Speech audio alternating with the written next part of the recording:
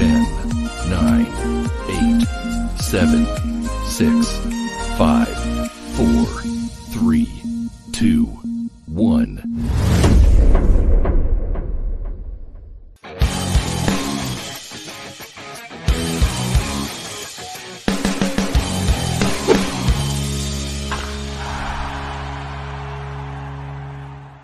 Welcome into a very special edition of the Warehouse Podcast. I'm Tyler. I'm Jesse.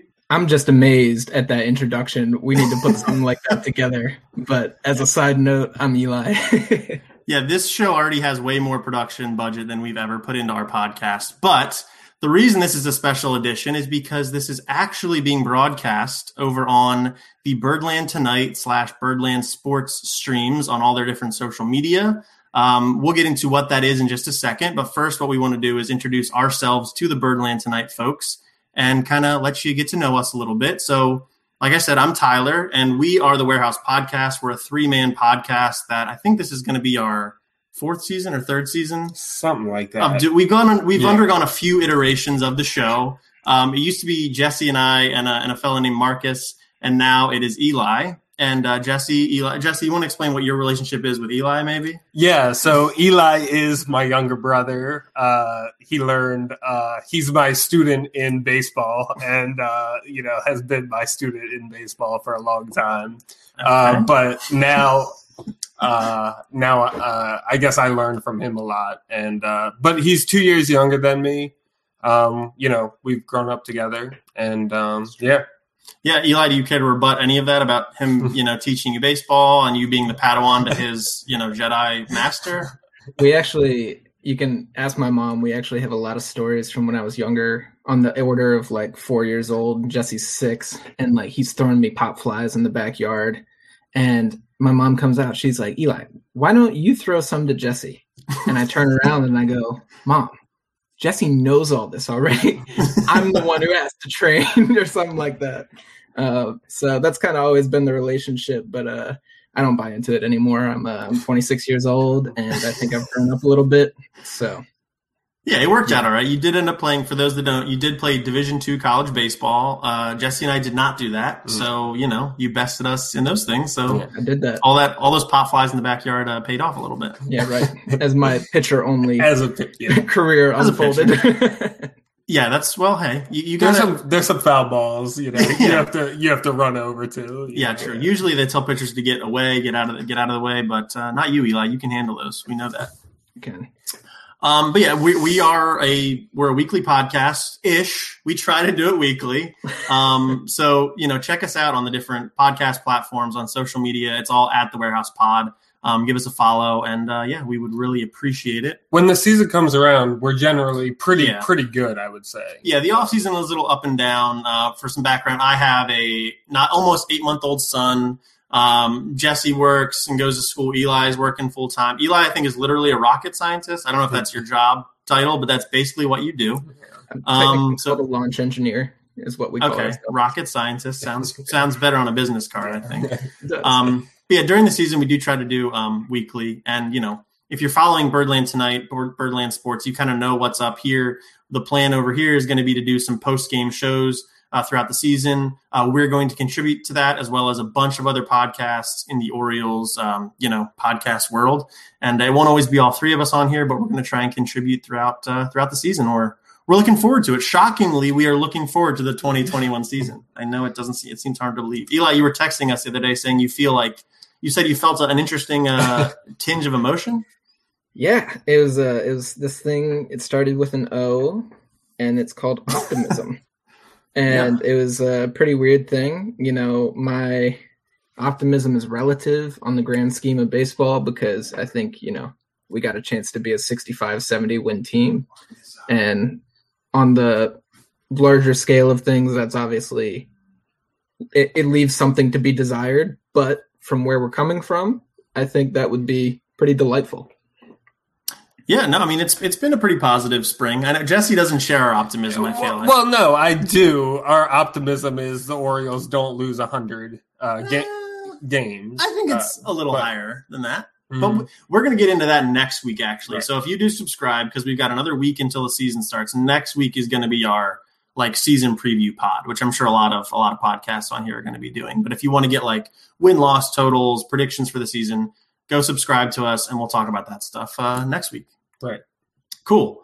All right. So what we're going to do today is Eli kind of said it succinctly to us via text and stuff before we were getting ready. We're kind of going to do like a state of the Orioles type of thing, because this week a lot of news has come out about the rebuild and positivity, like optimism, positivity, all these good words surrounding the Orioles this week. We're going to get into all of that. But before we do that, we have to drag Jesse a little bit, because what we did go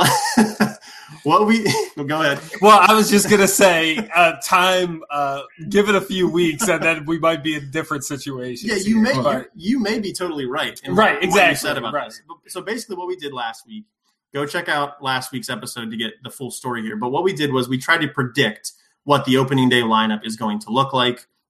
We won't go through who we all had in there, but none of us had the exact same lineup. They were all slightly different. So what we did on our Twitter page, the Warehouse Pod on Twitter, plug, I posted a graphic on there of our 3 different lineups and then put a poll question. Whose lineup do you think is most similar to what the Orioles would go with on opening day? And there were 3 choices, obviously the 3 of us. And then one was they're all wrong. So the person, we only got 10 total votes. So this is not a huge sample. Okay. Out of all of Orioles fans. I think fans. It accurately represents, what it's the people probably fair. think, So of the 10 votes, Eli received 4 of the votes. That was a weird move. And then the best I could do in a seat, sitting here, having to stay on the screen. Tied for second place was me with 3 votes, and they're all wrong with 3 votes. So now if you do the math in your head, 4 plus 3 plus 3 is 10.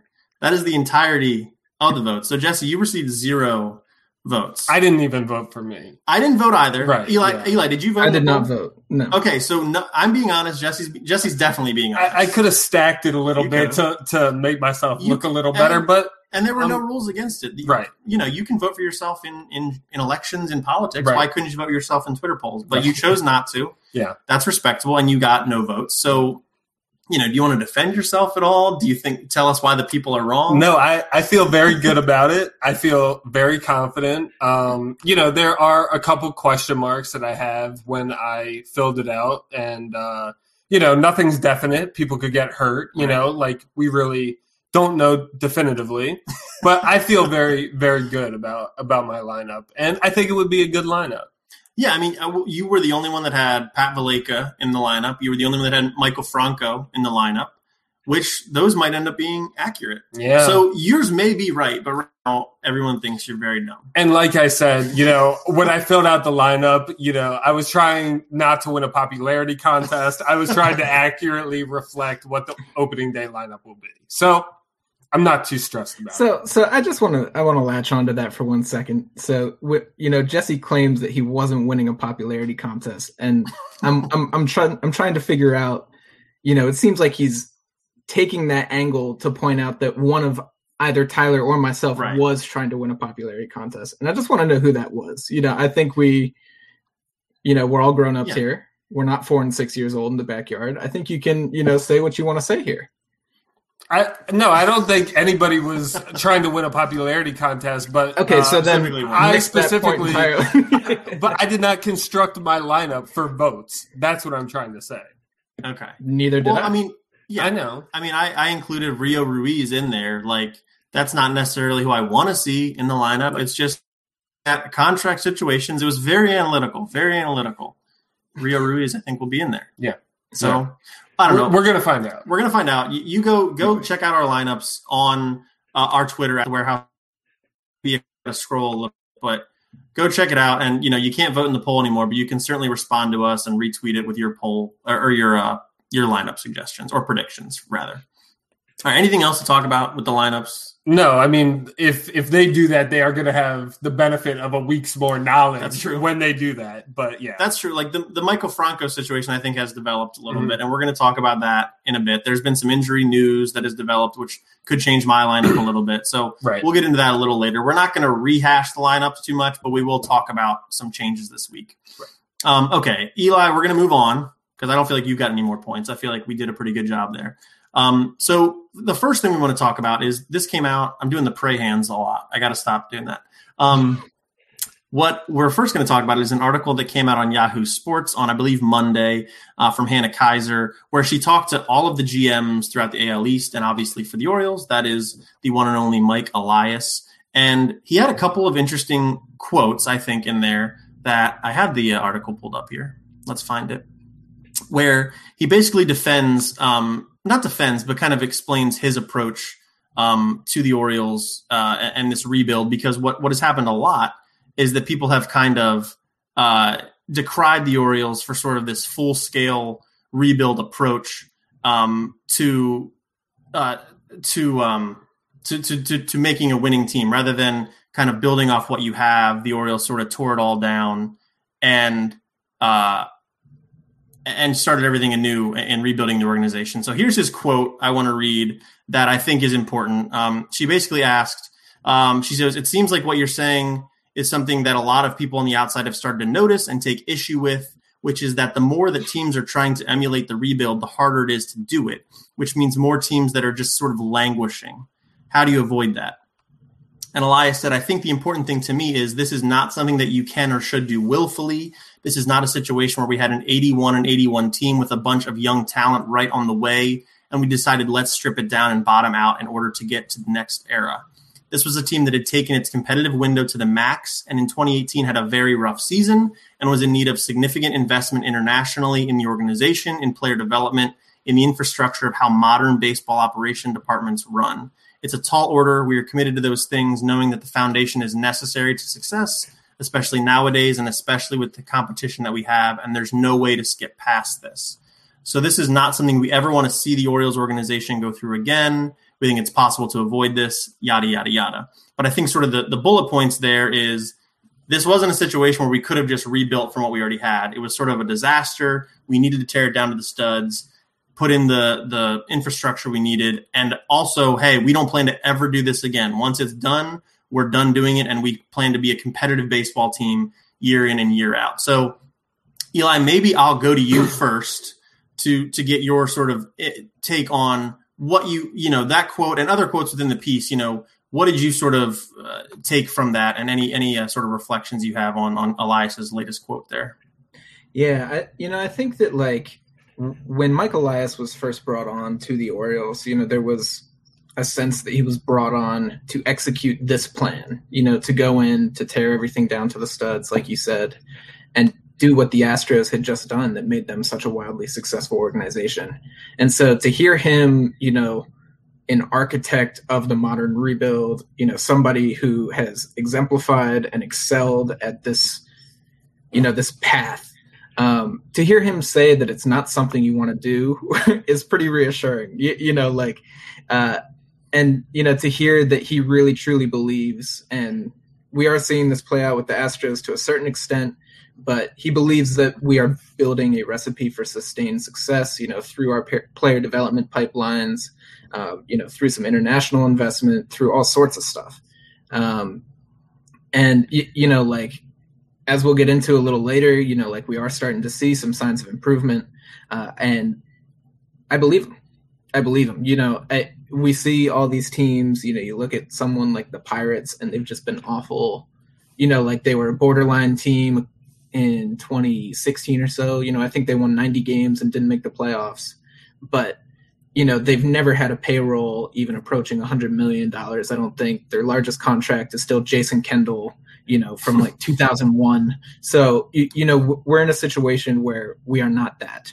And, the Orioles have some resources, but right now, this is the path to success where we really do tear down and build up from there. And hopefully, with the financial resources that we do have as a kind of mid-market team, and with the groundwork that we're laying right now, we should be able to create some sustained success. Yeah, Jesse, you want to? Yeah. What I would say, well, first of all, just responding to your point about Elias, making the comment about this isn't something you want to do. It sounds pretty standard. Like, of course, nobody wants to do that. It's kind of empathizing or trying to demonstrate some empathy with the fans, right? So I wouldn't read too much into that.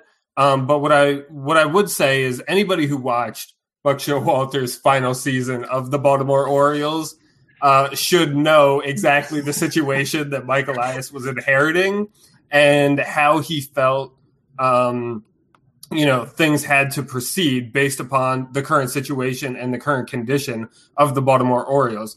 This was a team that decided to make the centerpiece of the future Chris Davis and his $150 million plus contract. And this was after the contract was already signed. The Orioles were stuck with the contract.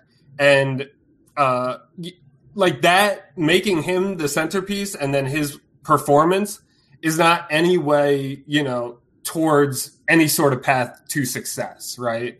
So, I think it's absolutely right that the Orioles were in a situation where legitimately rebuild was their only option. We were at the bottom and we had to build from the bottom up. And the idea is, of course, nobody ever wants to do a rebuild. It's a painful process. It takes a long time. It seems like there's no hope in sight for a long time. But over time and gradually, and the Orioles are starting to see this now, you see some flashes of hope. You see some a light at the end of the tunnel. And the Orioles are clearly going to emerge out of this thing, it seems to me, a pretty good baseball team year in and year out. And nobody ever wants to rebuild.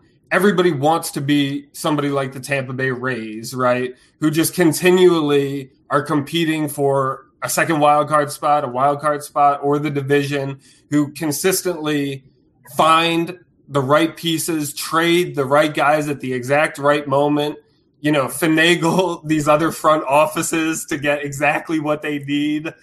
Everybody wants to be that. And that's kind of the vision for what Elias has moving forward, to be a competitive year in and year out team, and to not, of course, at some point the Orioles will probably undergo another rebuild. But the idea is that we kind of keep it some in, some out, and we keep it consistent. We balance immediate talent and future talent on a really effective level, and we stay competitive all the time. Yeah, I think like if we had sort of a Red Sox model of when the Red Sox are bad, they're like really bad, but they're only bad for like a year, and then they bounce right back up to being an 85, 90 win team, World Series contenders. I think that's the goal. Not that we don't expect losing seasons. That's going to happen, but you can avoid the 100 loss seasons, the 110 loss seasons, which sounds crazy, but that's exactly what 2018 was. We should give some credit to the Orioles though, because, from a major league perspective, from 2012 to 2016, the Orioles were the winningest team in the American League. And what they did to get there was they traded a bunch of their young pieces to get talent that won now. That's like they traded away Eduardo Rodriguez, top 3 pitcher in a rotation. They traded away Josh Hader, who's one of the best relief pitchers in baseball. And I'm sure there's more guy. What's his name? He was with the Brewers for a long time. Zach Davies was a nice pitcher that they traded away. This is what you've got to do. You're seeing it now with the Nationals. The Nationals have what is universally looked at as a bottom minor league system at the moment. But they have that because they won the World Series 2 years, traded pieces away to get there. They picked low in the draft, and now the result is a bad farm system. But because the Nationals are built a little bit different than the Orioles, they should be able to bounce back from that quicker than the Orioles would have been able to do a decade ago. This is all about the infrastructure. The Orioles have been very transparent, and Elias even says that in the piece. The Orioles have been very transparent about what they're trying to do here. They're not making any bones about it. We are going to not spend a bunch on the major league front. We are going to invest in young players, in foreign players, with the hope that, like Jesse said, Eli said, we're going to become a year in and year out juggernaut and a team to be reckoned with. And, it needs to be said over and over again. You've got to repeat things so that people understand them. I think Orioles fans get it. I don't feel like I hear the call coming from inside the house too much. People get it, but there's a lot of national talk about why are the Orioles sucking so bad and why this is a disgrace. Whereas there's other teams that are in far worse situations. The Colorado Rockies deserve 10 times the spite that the Orioles get. The Rockies are gutting the team and also not investing in the analytics or international or any of that stuff. So all hate the Orioles get, it should be diverted to other organizations, in my opinion. So I appreciate Elias sort of reaffirming and repeating what he's been saying already. And once we have a winning baseball team, we're going to prove that this was the way to go, I think. Well, so that kind of leads me to the next point, though, is what's he basically said, like, this is the only path we really had. Do you buy that? Do you think this was like the only path the Orioles could have done? Absolutely. Okay. There were no alternatives. I mean, of course, we could have just neglected the future entirely and put a little better baseball team together at the time, signed a bunch of free agents, spent a bunch of – but, like, what's the point in doing that, right? The idea is to not have a good year or on any one given year to get the absolute maximum number of wins that you can. The goal is to create an organization team that is going to be good consistently. And that was the only way to create that. And the Orioles had so many limitations from the previous team and from the previous era like this that, there was only really this was the Orioles' only option. Okay, Eli, do you agree with that? Fully agree. I mean, you can make an argument you can always go buy free agents, and the Orioles are not a poverty franchise. They have the money. They've shown it in the past. The Orioles used to raise payrolls in baseball. Now it was a different era. It was 20 years ago. But then even in the early 2000s, 15 years ago, they had the whole offseason with Palmeiro, Javi Lopez, Miguel Tejada. Like, the Orioles have shown a willingness to open up the checkbook and write a big check to some really good players. But what did it get us? We had the 2005 season that was really exciting for 80 games, half a season, and then it fell apart. That's not where we're at. And then they were terrible anyway for the next 7 seasons. So I want that 2012 to 2016 feeling every decade for 5 or 6 years. I'm okay with a couple losing seasons a decade, but I don't want to do this 5-year thing again. And I appreciate Elias saying, like, the plan is to never do this again. This sucks. We all agree that it sucks. But look, I helped this happen in Houston. They're pretty good now, trash can or no trash can. We can do it again in Baltimore, a little bit different, hopefully. So, that's about all I got on the Yahoo article. Anything else you guys want to add before we move on? I guess a little more authentically. Authentically? Yeah. What do you mean? In terms of the Orioles doing it better, more authentically. We'll just hit the trash cans with crab mallets. People don't forget though. There was a story this week, I think, while Alex Bregman was batting at a spring training game, a security guard was banging a trash can or whatever. Right. That's right. I heard that too. People don't forget. An actual stadium employee. Yeah. Yeah. All right, so let's move on to some positive news, more positive news, really. I think it came out like the day we released our last episode, but after we had recorded. MLB Pipeline, I think they're the last ones to release their rankings of the different farm systems in Major League Baseball. I think it was it Fangraphs, or one of the big ones had the Orioles at 7th overall. Pipeline has, I think it was Baseball America had them 7th overall. Pipeline released theirs, and they have the Orioles in as the 5th best farm system in Major League Baseball. We've got a quote here from Jim Callis, who says, "I know it's been rough for Orioles fans recently. The big league club has not been that good." That is an understatement. But better times are ahead. The farm system has some reinforcements on the way. Of course, it is led by number 2 overall prospect, Adley Rutschman, who I just saw today is almost the same odds to win Rookie of the Year this year as Ryan Mountcastle, which that's insane. That's not happening. That makes no sense whatsoever. Absolutely. Yeah. And no mention of Ramon Urias at all. He's a rookie. Yeah. He could win it. Yeah. What about Keegan Aiken and Dean Kramer?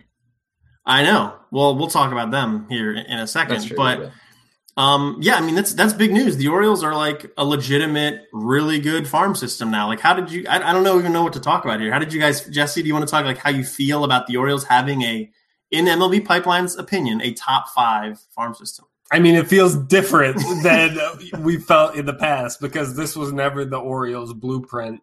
And, this is further evidence of Elias doing a good job turning this thing around. Yeah. Eli?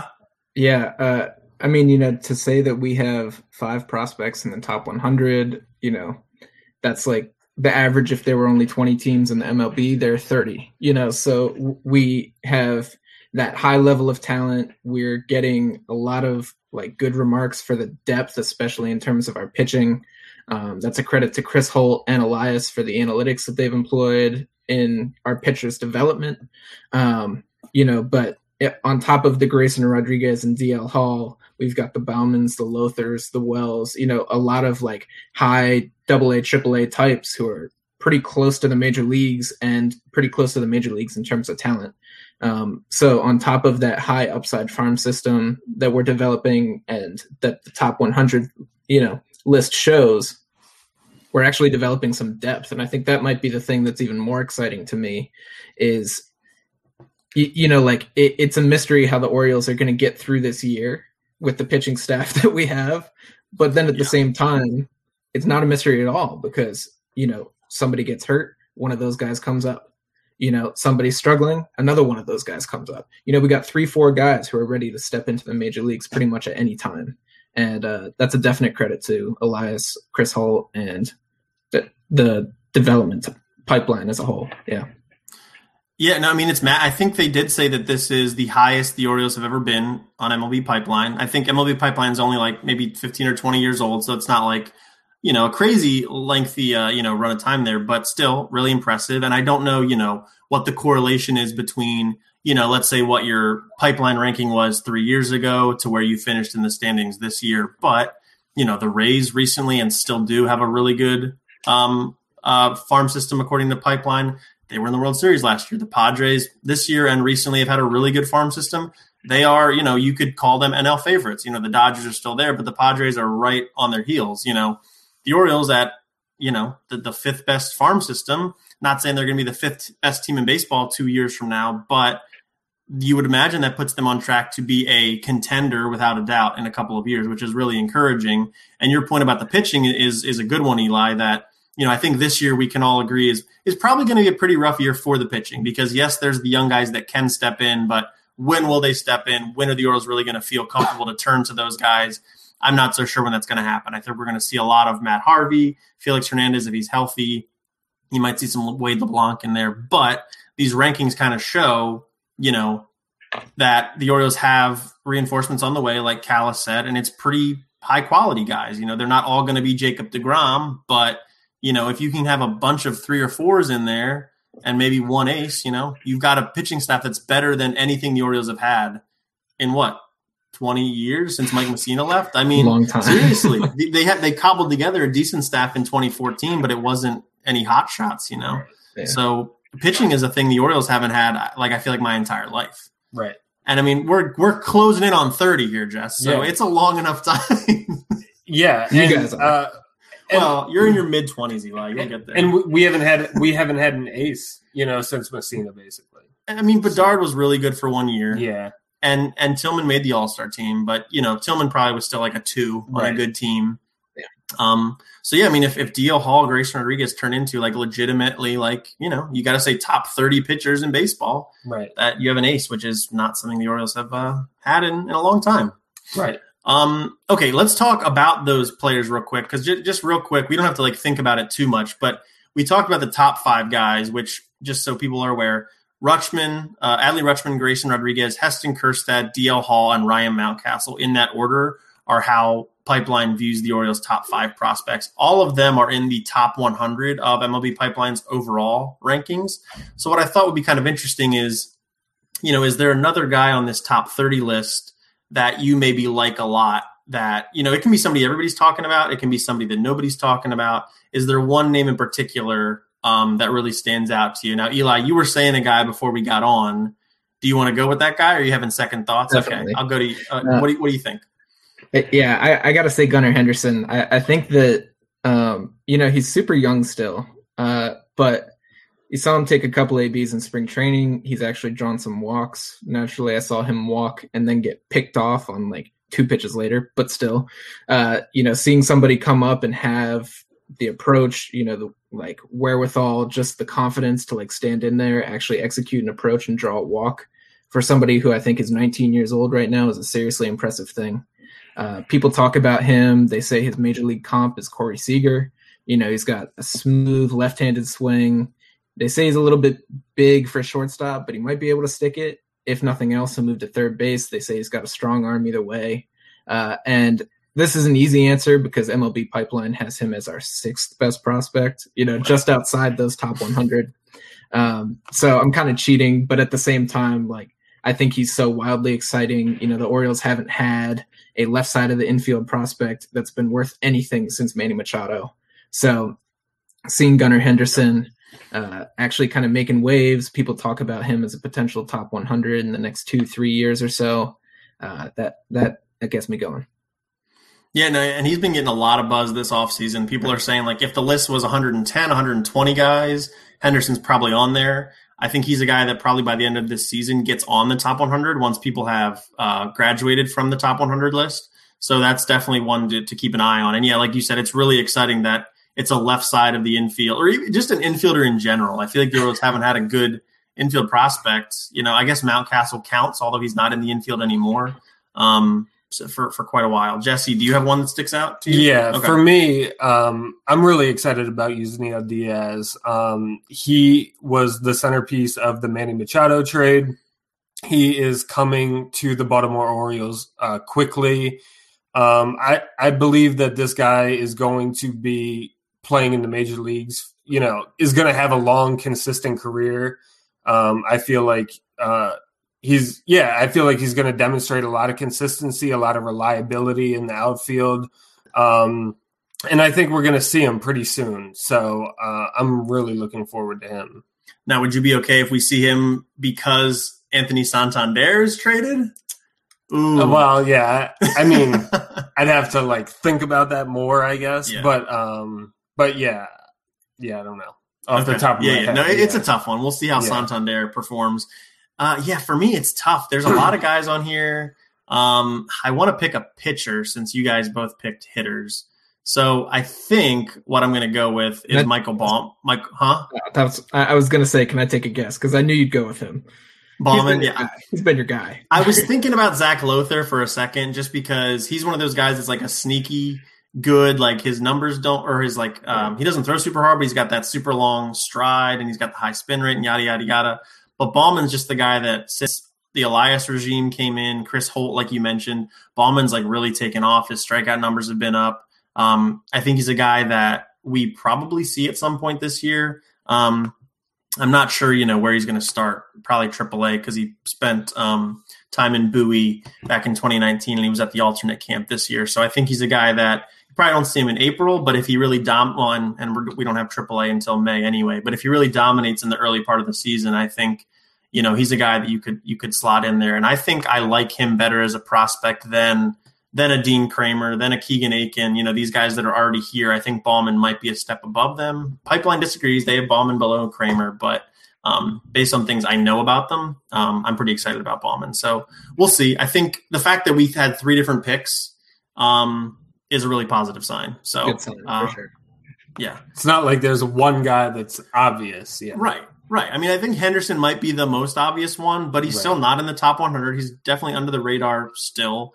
So yeah, I mean, he's still very young. Yeah, it's a deep system. The Orioles have a deeper system where, recent years it's very top heavy. The Orioles, they've got 30 legitimate prospects here and probably more than that. I think Fangraphs, they rank whoever they think has a real shot, and they ranked 45 guys. So plus they had a list of 15 more guys that they thought were intriguing. So there's depth there, and love to see it. All right, anything else to add on prospects? Well, we're going to kind of keep talking about prospects here a little bit. So let's talk the big news yesterday. We're not going to spend too much time on this because it's so new, but the Orioles announced that they're developing a training facility in the Dominican Republic. It's going to be a 22.5-acre state-of-the-art facility to be completed sometime next year, and just kind of staying on the Dominican train. In that 30 prospects that we just talked about, the Orioles actually had 2 international signings. I don't know if I'm saying this right, but Michael Hernandez, I think, and Samuel Basallo, who are at 22nd.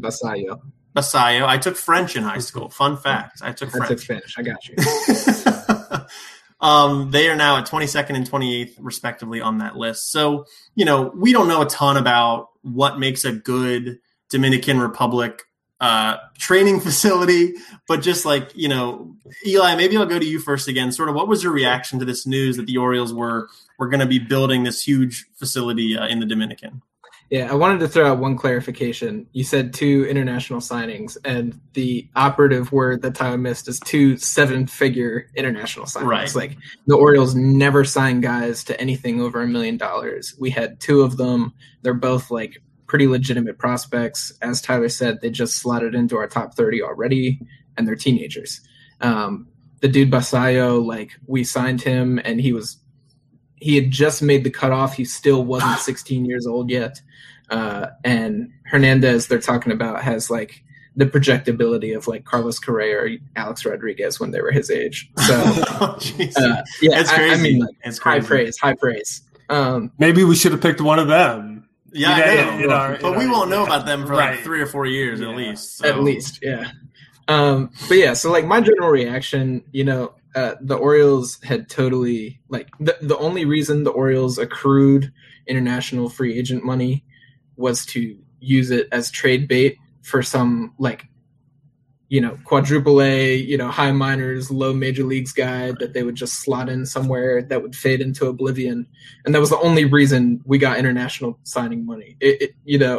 For years and years under McPhail, under Duquette, it just was not a thing. And, you look around and it's like, all right, who are the 3 most exciting players in the game? The 3 dudes totally revolutionizing this game right now. The answer is Fernando Tatis Jr., Ronald Acuna, and Juan Soto. It's like those 3 guys are the Mike Trout, Manny Machado, and Bryce Harper from 2011 or whatever it was. These guys are just revolutionizing the game. And they're so exciting. They're all like 20 to 22 years old, and they're all international prospects who have turned into these budding superstars. And I'm not saying that, Hernandez or Basayo is going to turn into that right away, but by cutting ourselves off from that market entirely, we lose the opportunity to get one of these generational talents, and it never made any sense. We were never getting anything super valuable out of trading away this, the spending money. And it's super exciting to me to just, show that the Orioles are committing. For those who like don't really follow it as much, the way that the international signings kind of work is, the signings open up on this one day, and it's if you're old enough, you're allowed to sign. And pretty much everybody who's any caliber of prospect already knows where they're going to sign before that day comes. It's not like a true free agency, so to speak. They've been working out at these facilities that, teams have in the DR and all over Latin America.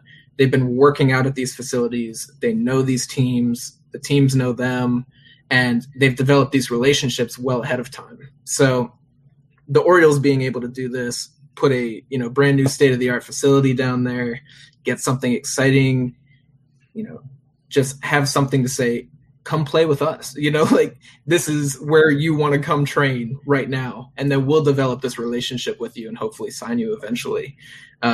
It's putting our best foot forward, and I think that is the most encouraging thing you can say. Yeah, and I mean, it should be said, like, while this isn't Elias's first, chance as the Orioles GM to sign international free agents, like you were saying, Eli, these guys know where they're going sometimes a year or 2 before they really go there when they're 14, 15 years old, which is a little creepy. I'll say, like, from the Orioles maybe perspective of 5-10 years ago, it's a little bit of a weird process. You're like wooing teenagers, but at the same time, is it any different than like colleges and, college football, college basketball? They kind of do the same sort of a thing. Or like the Army or the military. Right, for sure. I mean, and in this case, you're giving them sometimes millions of dollars, sometimes a lot less, but you're giving them a job and you're paying them whatever. But this was kind of Elias's first chance to sign free agents after having established a foothold with the Orioles in the Dominican Republic. Kobe Perez, I believe, is the guy who runs things for the Orioles. He's been really instrumental in all this, because it's not just the Dominican Republic. It's, all over the place. This is the money allocated for all of international signings, except for some of the weird, like, posting stuff that happens with with the Asian players. That's a different situation. But I think this is huge. Jess, did you have any general reactions? Yeah, I mean, I think what you kind of hinted at is really interesting. Whether this kind of is a predatory system in a way, I think is a really interesting conversation to have, and not one I'm exactly prepared to do at the moment. But it is a really interesting conversation to think about, and people, I think, should be aware and shouldn't just turn a blind eye to this potential issue. I mean, I think that is part of what kept the Orioles out of it for a long time. Mm-hmm. You can say a lot of things about ownership, but there are some like ethical things that the Angelos is in mind. Go back to the player strike of the mid. The Orioles were like the team that was like, no, we're not fielding replacement players. Like, these guys have a union. We signed a deal. So, Right. The Orioles are an organization with some ethics. But continue. Yeah, definitely. But not looking at that for a moment. What I would say is kind of like Eli talked about. I think it just further demonstrates our commitment. And of course, any team trying to compete in this Major League Baseball era needs to be accessing talent from all over the world, particularly the Dominican Republic. So, So, I mean, I think it makes a lot of sense. I think it is a demonstration of what Elias has been saying, and this is him actually taking action to solidify the Orioles' presence in the Dominican Republic. Absolutely. It's said in the news story that this has been in the works for a while, and I would imagine it was something that got brought up in Elias's interview. What was that, end of 2018 when he came on board. So, it's cool to see it coming to fruition, and I'm sure they'll make some cool marketing video next year sometime when it's built, and I'm looking forward to it. All right, moving on to some guys that are already here in the organization. The Orioles are expected to have 3 prospects that aren't all entirely homegrown, but 3 rookies this year that are expected to have a really big impact on the 2021 team. And that is Ryan Mountcastle, Keegan Aiken, and Dean Kramer. They could be joined by the likes of a Bauman or a Lothar or a Diaz. But for now, we know these are the 3 that are definitely going to be here. They're gonna use up their rookie eligibility this year. So I don't know. I kind of just wanted to talk about these 3 guys and see if we have any feelings about them. And are they more than guys that are just going to be here for a short time to take up some space and maybe trade in a couple years? Or do you think of these 3, which of them, all of them, are going to take part in the next competitive Orioles team, and what kind of role do you expect them to have? Do you want to start, Josh? I can. Okay. So I think the surest bet on this list, of course, is Ryan Mountcastle, that is going to be on the next competitive Orioles team.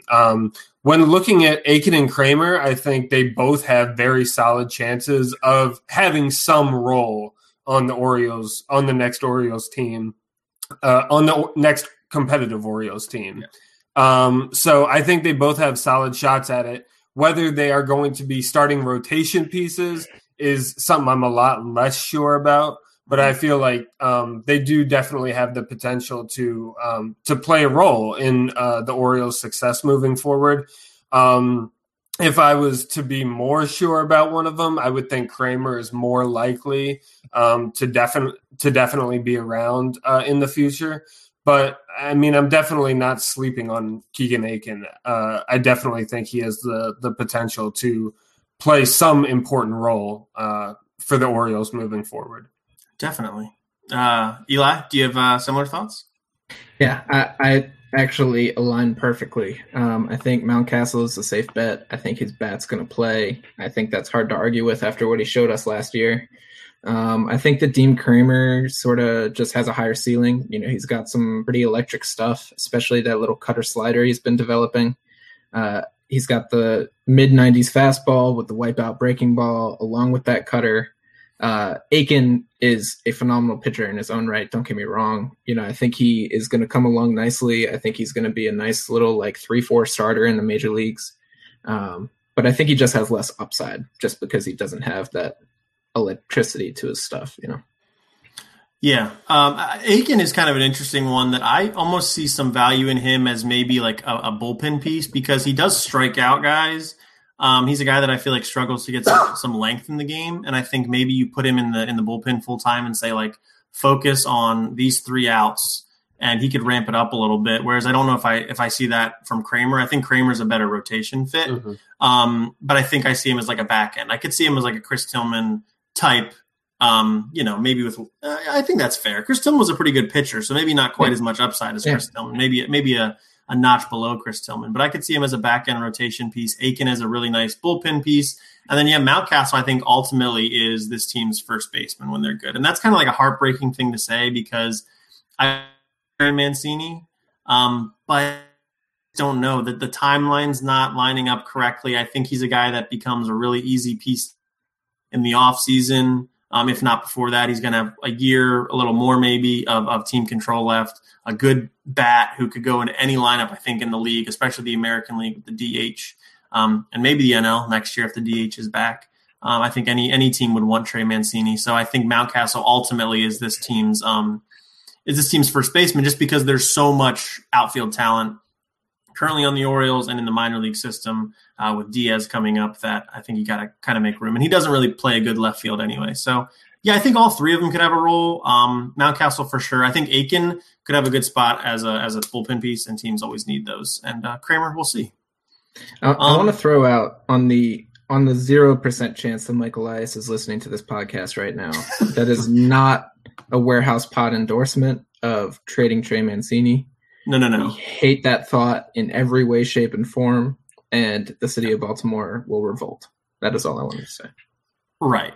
Well, yeah, and I also don't know how much Trey Mancini isn't worth in a trade, so that comes into effect too. But okay, I mean, if he comes back to 290 with 35 bombs, that's worth a lot. That's true. That's true. And he's a good story. He's a good guy. It's valuable. Yeah. All right. So just looking at like from a 10,000 foot view of the Baltimore Orioles right now compared to where they were, the fall of 2018 when Mike Elias came over, how are we feeling about the rebuild? Eli, you put this on the outline. So you want to kind of kick us off with how you're feeling about the state of the Orioles? Yeah. I was planning on saying more, but I think we've outlined it. And for all the reasons we just talked about, I feel good. I feel very good. I think everything is moving in the right direction, and I am content.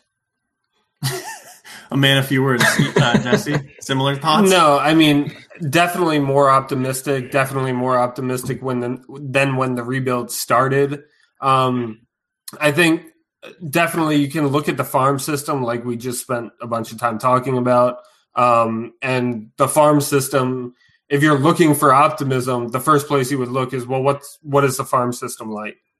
And the Orioles have a really good one. So I think the other thing to look at is there are a lot of guys that are kind of outperforming expectations, and that is a really good sign too, because something about the Orioles coaching, something about the environment that these guys are playing within, there are forces that are making the players overperform or put something together or, make some sort of connection that makes them a better baseball player. So just the fact that is kind of the environment and the feeling that the players have, and it seems like an optimistic and a hopeful type of environment. Definitely it's going to be tough maybe for a couple years, but definitely more exciting than where we were at. And we see the progress. Like the progress is actually happening. It's before our eyes. It's not something hypothetical at this point. Yeah, no, I mean, I agree with what you guys are saying. There's not much I can nitpick about what Mike Elias has done to this point. To your point there, Jesse, it's become tangible. We can see it on the field. We can see it reflected in rankings from Baseball America, MLB Pipeline, that scouts around the world, around the country, however you want to view it, the Orioles farm system is getting better. The Orioles have improved win-wise since Elias has taken over at the major league level. So it's not a complete, catastrophe up there either. And now they're investing in the right places or what seems like the right places. So, it sucks. The losing sucks, but I think things are going in the right direction. I think the Orioles will avoid 100 losses this year. And, depending on where the Red Sox are at. I don't think the Orioles will be run over this year. So I think things are getting better overall. And I'm eyeing 2023 as the year the Orioles really get back into the playoff picture. I don't know if they'll make the playoffs, but I think they'll be in the conversation, which, that's a 5-year turnaround time. I think that's reasonable given everything that's happened. All right, so let's move on to some more high level stuff here. Eli, I'll kind of throw it to you because it's a little complicated and you read through some of the details and you're the smartest one. So, run us through some information here. All right. Yeah. I'm just going to kind of blitz through it, and I figure we can have a little bit of a longer discussion at the end. So there's an article in the Washington Post this previous week by Thomas Boswell, and he kind of lays out some pieces and then gives a synopsis at the end. So I'll kind of do it the same way. So these puzzle pieces, basically, number one, the Orioles and Nationals have been having these legal battles over Masson for years and years and years. Mid-Atlantic Sports Network, for those of you who don't watch the Orioles. Why are you here if you don't watch the Orioles? You're very lost. You're very lost.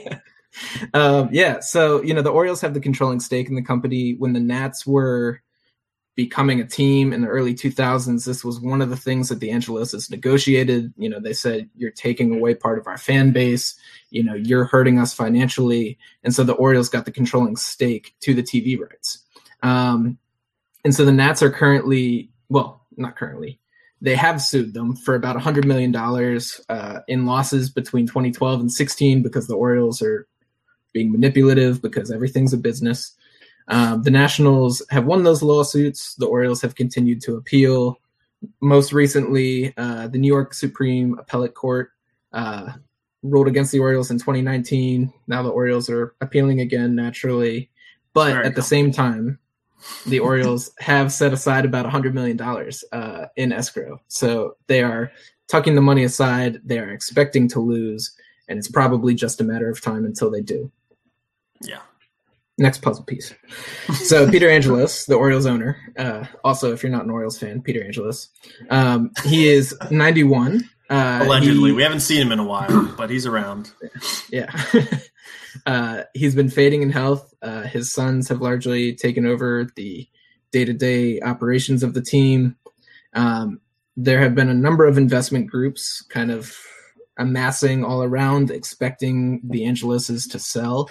That being said, capital gains taxes on the Orioles would go down significantly once the elder Angelos passes away, which is a factor, as crappy as that is. And the other thing I want to say is that the MLB came out and made a comment saying that in the next ownership group of the Baltimore Orioles, they would like to see Cal Ripken, which, the MLB doesn't usually publicly comment on something like this, especially when the team hasn't formally expressed an interest in being sold. So that was interesting to see. So it feels to me like there's some background movement there, that somebody's talking to somebody, and it's just not in the press yet. That being said, John Angelos, the son who's more involved with the Orioles, was being interviewed about the Orioles. The question came up of, are you selling? And he said, the Orioles are staying in Baltimore. We're a Baltimore team. They've been in Baltimore for 66 years. They will be for 66 more. He said all this stuff, but he didn't really make a comment on whether the Orioles are being sold or not. Right. Which was the interesting thing to me. So the final puzzle piece, if you don't know the creation story, the origin story between Birdland Tonight, basically what's happening, Masson has been talking about cutting their pre and post game shows after a lot of public outrage. They've kind of been going back on that. They're not going to do the full 30-minute pre and post. However, they've been letting go of a number of popular names, the Orioles' Gary Thorne, and they've been going and just kind of cutting costs wherever possible. They've been reducing the number of spring training games that they've been broadcasting, and they hadn't actually committed to broadcasting any spring training games until over halfway through spring training. I think the second and final Orioles game was broadcast today. I think it's tomorrow. Maybe tomorrow. Okay, my bad. But still, disaster. Yeah. And then there are 2 Nationals games. And if you want to hear us talk more about how they missed an opportunity to broadcast Trey Mancini's return to an MLB field, you can go listen to a previous episode of the Warehouse Pod. Anyway, so all of this comes together, and this journalist, Thomas Boswell, he says the Angeloses are probably angling to minimize costs, maximize revenue before putting the team up for sale formally. He says the obstacles to that potential sale are that mass and dispute, the CBA negotiations, and higher taxes as a result of the oldest Angelos still being alive. That being said, the Orioles have set aside that money. The CBA is up for negotiation after this year. And, well, I won't speak ill of the elder Angelos, but he's old. All of these probably are going to be wrapped up within the next couple of years. So the big question here is, do we expect the Orioles to be sold in the next couple of years? I mean, it's definitely possible. And I mean, I think that the quote from John Angelos you had mentioned about how, the team's not moving, which I do believe that. I don't think this team is going anywhere. Nashville, whatever, people can talk. I think MLB might expand to Nashville. I don't think the Orioles are going there. The fact that he didn't specifically say, like, we're going to keep owning the team, and all this other stuff, it's definitely a possibility. And, I'm not sure that I hate that. I don't love it. I'm not one of those guys that is I don't blame the Angelos family for all that ails the Orioles. I think a lot of it's a lot of different factors. So, no, I think it's definitely a possibility. And the fact that there's been so much confusion in who is doing things these last few years. MLB wanted clarification on what was going on. MLB's kind of getting involved now a little bit. Cal Ripken hasn't always had the best relationship with the Angeloses and the Orioles franchise organization since leaving the playing field, 20 years ago. And they want to get sort of those good feelings of the Cal Ripken era back in. I think it's definitely a possibility. And, teams get sold sometimes. I just would imagine there would be some sort of stipulation there that, they need to be Baltimore-based, which I think brings the Cal Ripken component into it. And, that they're not leaving Maryland. Jess, what do you think about it? Yeah, I mean, it's definitely possible. I think with Peter, maybe dying soon. You're trying to find a nice way to say that. Well, yeah, I mean, I also – he's going to die. Yeah, I know, I hear you. But with him potentially dying soon, he bought the team, right? It wasn't his kids that bought the team. So his kids have kind of inherited this role. So it kind of makes sense that, especially when he's no longer here, they might have different interests. They might not want the responsibility of owning a major league team, and they would rather just wipe their hands clean of the situation. So, I think it's possible. We're going to find out. I agree with Tyler that I think there's 0% chance the Orioles are going anywhere. Baltimore has one of the best cities for baseball, one of the best markets for baseball. And it would be foolish to move the team and try to build up they would never be able to build up the loyal fan base that they already have here in any other city, especially not in any immediate future. So I think I'm not even worried about that. I don't think Oriole fans need to worry about that at all. We've been here since 1954, and I don't think we're going anywhere. So, yeah. Yeah, no, I think, Eli, you want to go with your point? Yeah, I was just going to kind of continue on and ask, so, we heard all this big hoopla about, the Mets being bought by Steve Cohen, how he was coming in saying the Mets are going to be a juggernaut again. He goes out, gets Francisco Lindor. He's working on an extension. Do you think that if the Orioles are sold, that would have any implications on the on-field product?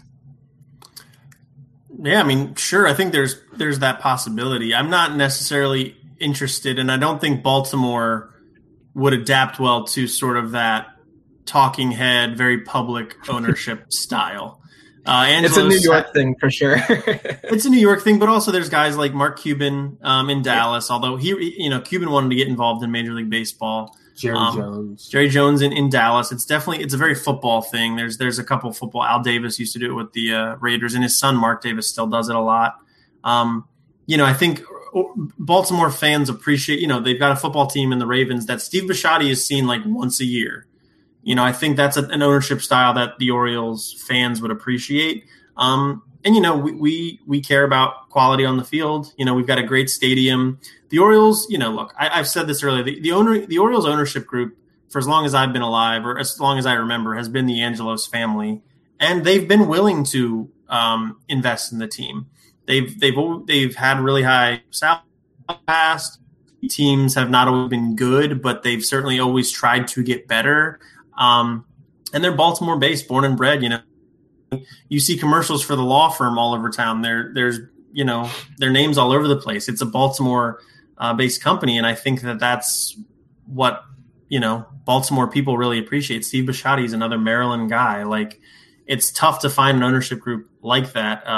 Who would it be is kind of what my mind goes to. Cal Ripken's involved, but Cal Ripken doesn't have enough money to own a Major League Baseball team. Would it be Kevin Plank under? I'm not sure where. Right. Yeah. Yeah, it's a lot. I think we'll probably get some clarity over this next year or so with the CBA being signed and this the Masson dispute. I think are two huge factors. I think even more than whether or not Peter Angelos is alive or not. Yeah, I think the one other point. I mean, you do bring up a good point, right? If ownership does change, the Orioles' game plan moving forward could theoretically change. Right. Elias would not have a secure job in that scenario necessarily. Now, what I do think is he's going to demonstrate results, and why would ownership change something that is working well?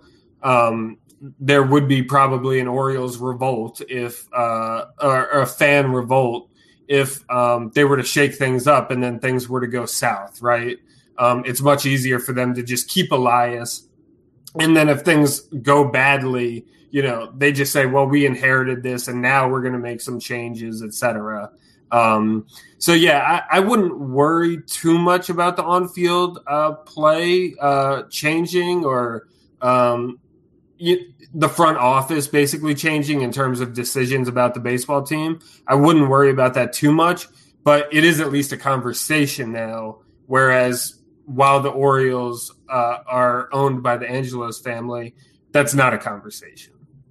Right. And look, we can't expect Mike Elias is going to be the Orioles GM for the next 30 years. It just doesn't happen very much. Brian Cashman's been with the Yankees forever, but like even a guy like Theo Epstein he's bounced around, and now he's not even he's not a GM anymore.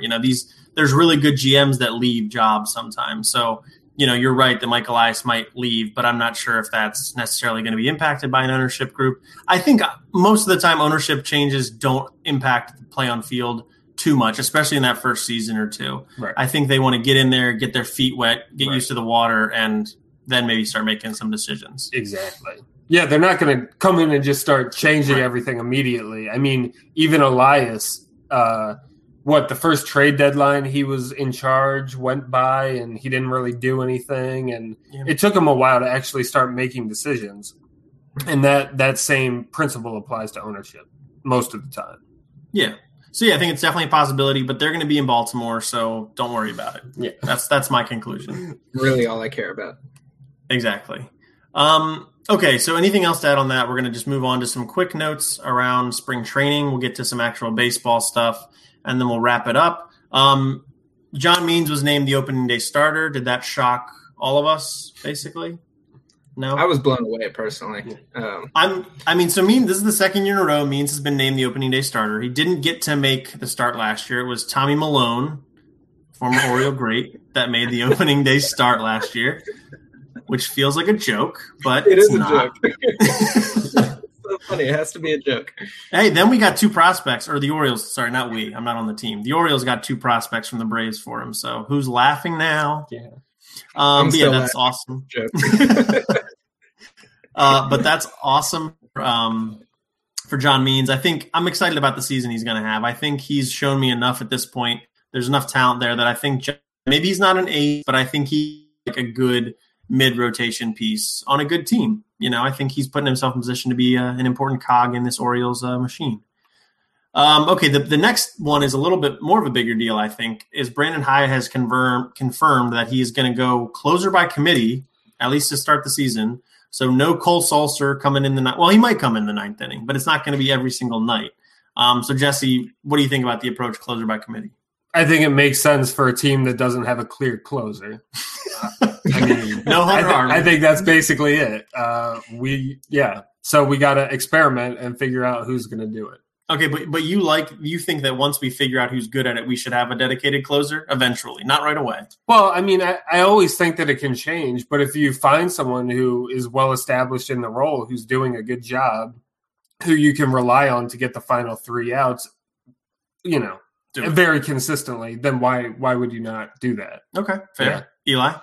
Yeah, to me, I agree with the approach off the bat like Jesse does, but I'm all for sticking with it. I think kind of the modern revolution in baseball is that you play like the odds of who is going to be the best pitcher against this hitter and the hitter after him and the hitter after him. And that is the only question. Not like, well, what inning is it? I'm not too concerned about that. Like your best chance to get a guy out is the guy that gives you the best chance to get a guy out. So whether that means Tanner Scott comes in the 5th inning, whether that means that, Dylan Tate works from 6 to 7 and Hunter Harvey, whenever he gets healthy, Hunter Harvey could come in the 3rd inning. If that's like when we need, that might be an exaggeration, but when we need outs, you put in the best guy to get those outs. I was going to say, you still, even though you're basically saying is true, you still have like back end guys and middle relief people. And the reason for that is when you get to the back end guys, the better guys, it's deeper in the game and you're more sure and confident that you can win that game. So rather than putting someone in, you don't use your closer or your best relief pitcher in the 6th inning, because there's still a lot that could happen. One of your future relievers could have an off night, ruin the game. Right. Then, but then, Jess, the question is, like, when you hit the 6th inning and it's like a 3-2 game, you're up, they're threatening. Right. Like, the thing that gives you the best chance to win that game is getting these outs right here. So then – that's where I say, yeah, like, if it's the Tampa Bay Rays, put in Nick Anderson. Like, he's going to get mocked for the Blake Snell game, and that was an atrocity, of course, don't get me wrong. But, like, that's the methodology is he is, 96 coming from, about 12 feet off the ground. And, it's electric. So you bring him in when you need to get those outs. And he was coming in against the top 3 in that Dodgers lineup. And it was the 3rd time those guys were hitting, and they said, we need to get these guys out right now. Put in our best guy. There's definitely some merit to what you're saying. I'm not saying you don't kind of slot guys in matchups and situations that are advantageous for them. What I am saying, though, is I think that you do have to balance that with using your best arms and, making them unavailable for tomorrow or less available at the very least. You have to balance that with the unpredictability of the future innings. Somebody getting 3 outs in the 6th inning with guys threatening is meaningless if the middle relief, if the not great middle relief pitcher comes in the 8th inning and blows the game. Then now you have a situation where you've lost the game and you've used your best pitcher. So you got to use. I think you have to. I'm not saying what you're saying is wrong or to never do that, but I'm just saying you have to balance these two forces, and it is something to consider. Yeah, we're getting into a deeper conversation about like bullpen structure, but you've got to use the pitchers in your bullpen. You've got to use at some point, regardless. I'm a big fan of like the Andrew Miller 2014 approach, where like you need an out in the 7th inning or the 6th inning or whatever, just go to Andrew Miller because he's going to get it. Now, it's also a playoff situation, which makes it different. it makes it different. Yeah, but the Orioles would do that in the regular season after they got, and that was different too because they got Andrew Miller and he was going to be a free agent after the year. So it's like just use him. Right. Yeah, who cares? Which is, right. That's not always the nicest thing either. Right. But yeah, I mean, closer by committee, my opinion on it is I think it's a good approach. Tanner Scott would probably be the favorite if you're going to go with like a traditional closer. I think he's the best pitcher in the bullpen, whether Hunter Harvey's healthy or not. I think it's Tanner Scott. But yeah, closer by committee. We'll see how it goes. He throws 100 miles an hour, and that stereotypically fits with the description of a closer. And he's a lefty. He also figured it out last year. Right. He was really good last year prior, and he'd been good but had struggles. So I think he's really good. We'll see. He could be he could be the Orioles all-star representative. I could see that very realistic possibility. For sure. Michael Franco, I up immediately. Michael Franco for the Orioles and actually had a bomb. So, what are we thinking about Franco? Have our opinions changed on if he's making – you still think he's making – Okay. Eli, has your opinion changed at all? Do you think Franco is now going to make the opening day roster? And if he does, is Ruiz making it with him or is he in place of Ruiz? What do you think? So, at this point, we have still only seen a couple days of him. That being said, he's looked really good right off the bat. So the needle has been moving. I would say it's hovering right over 50-50 for me as to whether he'll be on the opening day roster. But yeah, I was watching him in that second game he was playing, and he put that ball about 420 feet to left center. It looked effortless. He's looked solid at third base. I think that you know what I'm going to say? I think he's on the opening day roster, and I think that Rio Ruiz is not on the opening day roster. Wow, okay. Yeah. See, that's big. Look, he even had a quote. I think the reporters asked him afterwards, are you ready? And he's like, yeah, I'm ready. No question about it. But what I will say is he also there was a pop-up where him and Adley Rutschman were going for it in that game, and it just dropped. Now, was that Rutschman's fault? Was that Franco's fault? Was that two guys who have not really played together miscommunicating? I don't know. There's definitely some defensive concerns. I don't think that play is going to No. Yeah, not that play. You're just saying it's a manifestation of his ability. He's not a good fielder. We know that. Right. Now, a pop-up, even the worst fielders can catch pop-ups. Right. Most of the time. Major leagues. Yes. In the major leagues. Right. But I still the fact that clause is in his contract that he can start at the alternate site, and the Orioles are so big on roster flexibility. Now that Chris Davis is probably going on the IL, DJ Stewart might be going on the IL. We'll talk about that in a second. That does open up a roster spot where you could have Ruiz and Franco on the team at the same time because I guess why not? But I'm still going to say Franco starts at the alternate site just because I've already said it in my lineup basically. So let's just stick with it and double down. I have Ruiz in my lineup that won our little poll, so I look ridiculous. But Tyler, the one thing I want to ask you, you're talking about roster flexibility in terms of Rio Ruiz staying on. What does that gain you? I mean, if, assuming that he's going to be booted off whenever Franco is ready at the alternate site, what flexibility does that gain you in your eyes? Well, I think what it gains you is, okay, we can keep Rio up here. And if there's an injury, maybe we just do keep Rio up here and we can move that person to the injured. I think the Orioles do a lot of that where it's let's just stand pat as long as we possibly can until we have to do something. Right. Nobody move. Cutting Rio Ruiz or not it's a move on the margins. It's not going to win the Orioles more games, really. It's not going to lose them more games. It's sort of like we know what he is. We know he's a capable major league third baseman.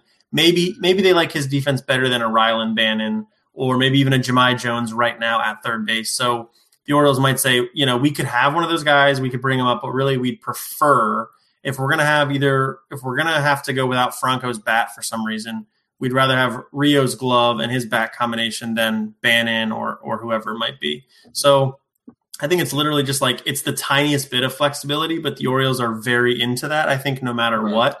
They haven't said anything about what's going on with Chris Davis for ever, because basically what it's going to do at the end of spring training is it's going to open up a 40-man roster spot.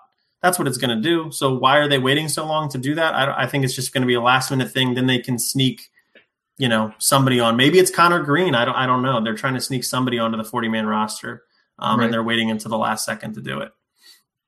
So yeah, that's my opinion. All right, DJ Stewart, he is in my opening day lineup, but he is still not playing in games. He is playing on the backfields, I believe, doing some drills and things, but he's not playing in games because Brandon Hyde has said that he does not want to put him in a game until he is 100% and can run at top speed. So is DJ Stewart going to be ready for opening day? Not if he's going to be on the line on the roster, but do you think like physically he's going to be ready? Well, it's less likely he's ready than Franco's ready. That's probably true. Right. Exactly. Yeah. No, I mean, yeah, it's very I think I didn't have him in the opening day lineup. I don't think he is going to be ready. So, I mean, we'll have to wait and see. But if we're this late into spring training, the fact that he's still not playing yet is not a good sign in terms of his chances of he did play some games early. Mm-hmm. He did play. He has played in spring. Right. He's played more recently than Chris Davis has. Mm-hmm. Yeah. Not that says a lot. Okay, Eli, what do you think about the DJ Stewart situation? Yeah, I kind of agree. Actually, like Hyde in that same interview even said it himself. He said like he needs to get some game time before he breaks camp with us. And he said the window for that is closing. So, whether he's like physically ready and could play in a game, I think at this rate, the Orioles are just going to have to, they'll probably throw him on the 10-day IL and just bring him on slow, make sure the hamstring is fully good. And then I think he joins the Orioles in early April. Yeah, I think that's fair. I think the Orioles really want his bat on the roster. So I think that could be a move that, you put him on the IL for a bit and you bring him up because I think he does add – he lengthens the Orioles lineup. I like his bat in the lineup a lot of days. I think it was Mike Petriello who just put out an article about like 7 hitters you've never heard of that you should watch. And DJ Stewart was one of them, which was pretty interesting to me. But he talks about like Stewart's ability to barrel the ball. He hits the ball hard. He talks about his ability to draw walks. He talks about how absurdly often he strikes out, which is definitely true. But he says he's got a legitimate shot to break out. And, we've talked about him on the Warehouse Pod, come follow us, as a 3 true outcome guy. I think he's definitely got potential there. I agree, Tyler. Yeah, so it's a hammy, and they're going to get it 100% right, and then I think he's going to spend the whole season with the Orioles if he's healthy, which has been a huge issue in his career. But, we'll keep an eye on it. And then, of course, Chris Davis, we just talked about him. Brandon Hyde says it is a possibility, which he said a lot, that he heads to the 60-day IL. Do you want to talk about that? Do you care at all? I mean, not really. It's very predictable that this is his current situation. I really think it's a matter of time until he's released permanently. So I saw something interesting on that, or I was reading something about how, like, because the CBA is getting renegotiated and all that stuff, there may be some sort of like finagling the Orioles can do with the contract to get out from under it or pay a smaller portion of it. So that could explain why he's sticking around. I don't think it explains why, like, we have no idea what's going on with this specific injury, but I think it explains why he's not gone yet. Entirely. And like last year, the Orioles got they basically didn't have to pay him as much last year because it was a shorter season. Salaries were smaller. So like, there's that whole element. So would it be possible that the Orioles come out worse though after the negotiations? Would have to pay him a little bit more? I don't think they have to pay him more because they've already signed the deal. Right. They agreed to the contract. Right.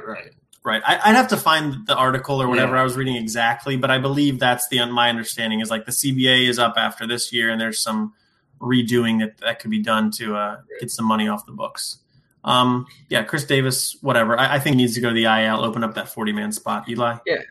I mean, the biggest thing to me is like we've seen I don't know, and we talked about this a little bit last week, but like we've seen that when the Orioles want to bring someone up, when they want to make something happen, Chris Davis just like, I don't know, some ligament on him pops.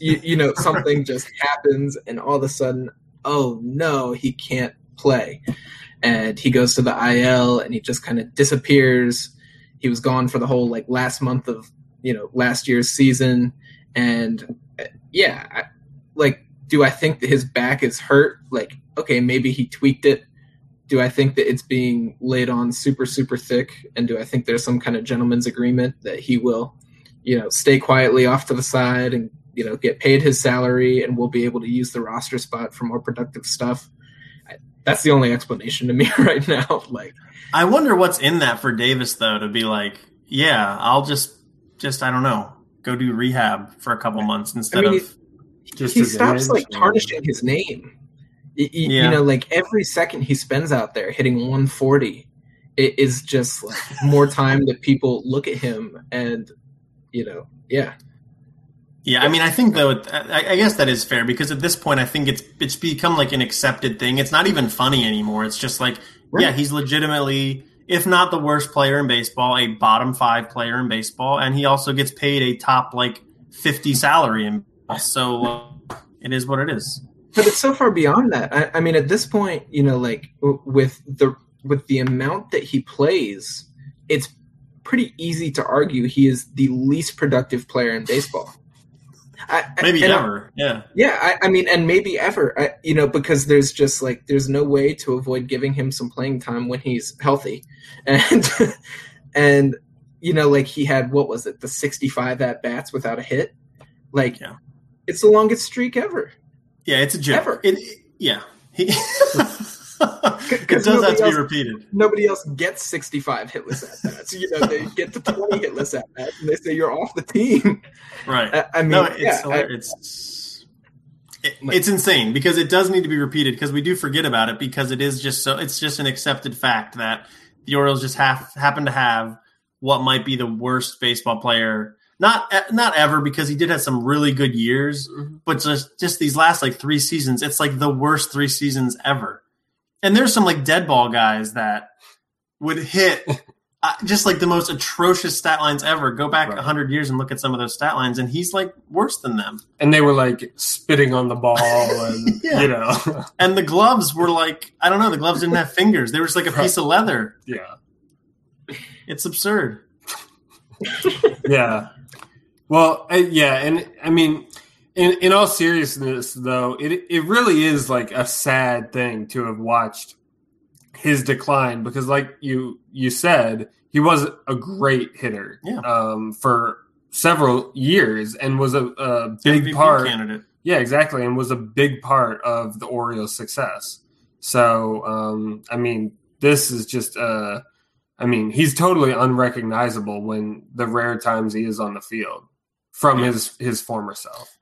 Yeah, I mean, he's one of the very few players, I don't know. I don't say this lightly either because I don't ever buy into the, people think the pros versus Joes thing. I could go do that. I could go, I could go out there and hit a 3 or I could kick a 30-yard field goal.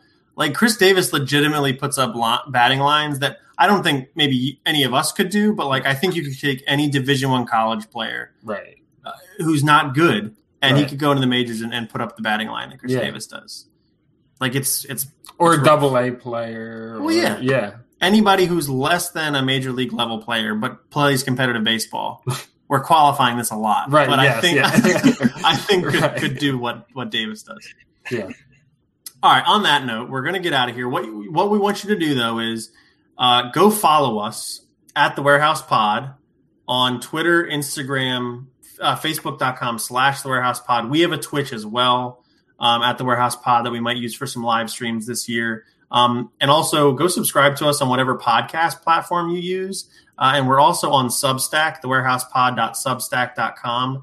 If you don't like to mess with podcast stuff and you just want to get the podcasts emailed to you, that is the way to go there. And we also are going to start putting out some written content on occasion, but it's still mostly going to be podcast. So check us out there. Eli, where can people specifically follow you on social media?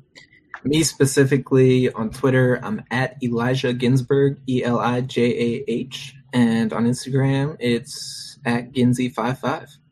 Yep. And Jesse, how about you? And people can follow me on Instagram and on Twitter at Juggernaut8678. That's JUGGERNAUT8678.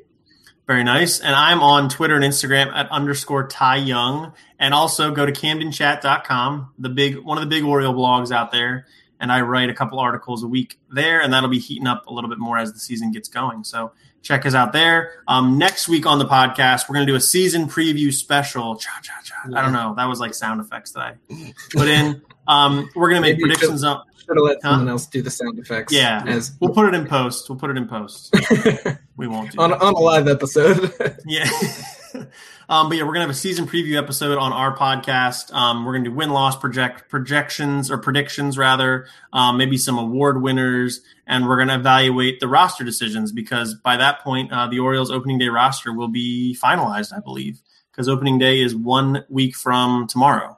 I believe it's a Thursday, which is a little weird. I think they've been doing that recently. Yeah, I think that's everything. Yeah, right. But yeah, thank you guys so much for joining us here on this very special edition of the Warehouse Podcast. Also follow all the Birdland Tonight stuff. We're going to be contributing to that throughout the season intermittently. Eli, did you want to make a point about something? Yeah, I just wanted to say additional thanks to Josh and all of the folks, helping to put together Birdland Tonight. The dudes at Section 336, they do a great job as well. So thank you for having us. Yeah, absolutely. Josh did all of this stuff. We did absolutely none of it except record these 90 minutes of an episode. So Josh, huge shout out. Thank you for all of that stuff. Yeah, check out at Birdland Tonight and at Birdland Sports on Twitter and Instagram and Twitch to get all of that stuff. But yeah, until next time, we are the Warehouse Podcast. I'm Tyler. I'm Jesse. And I'm Eli. You know when you're listening to a true crime story that has an unbelievable plot twist that makes you stop in your tracks? That's what our podcast, People Are the Worst, brings you with each episode. I'm Rachel. And I'm Rebecca. We're identical twins who love true crime cases that make you say, didn't see that coming, and we hate the people responsible for them. Listen to People Are the Worst now on Apple, Spotify, or wherever you get your podcasts.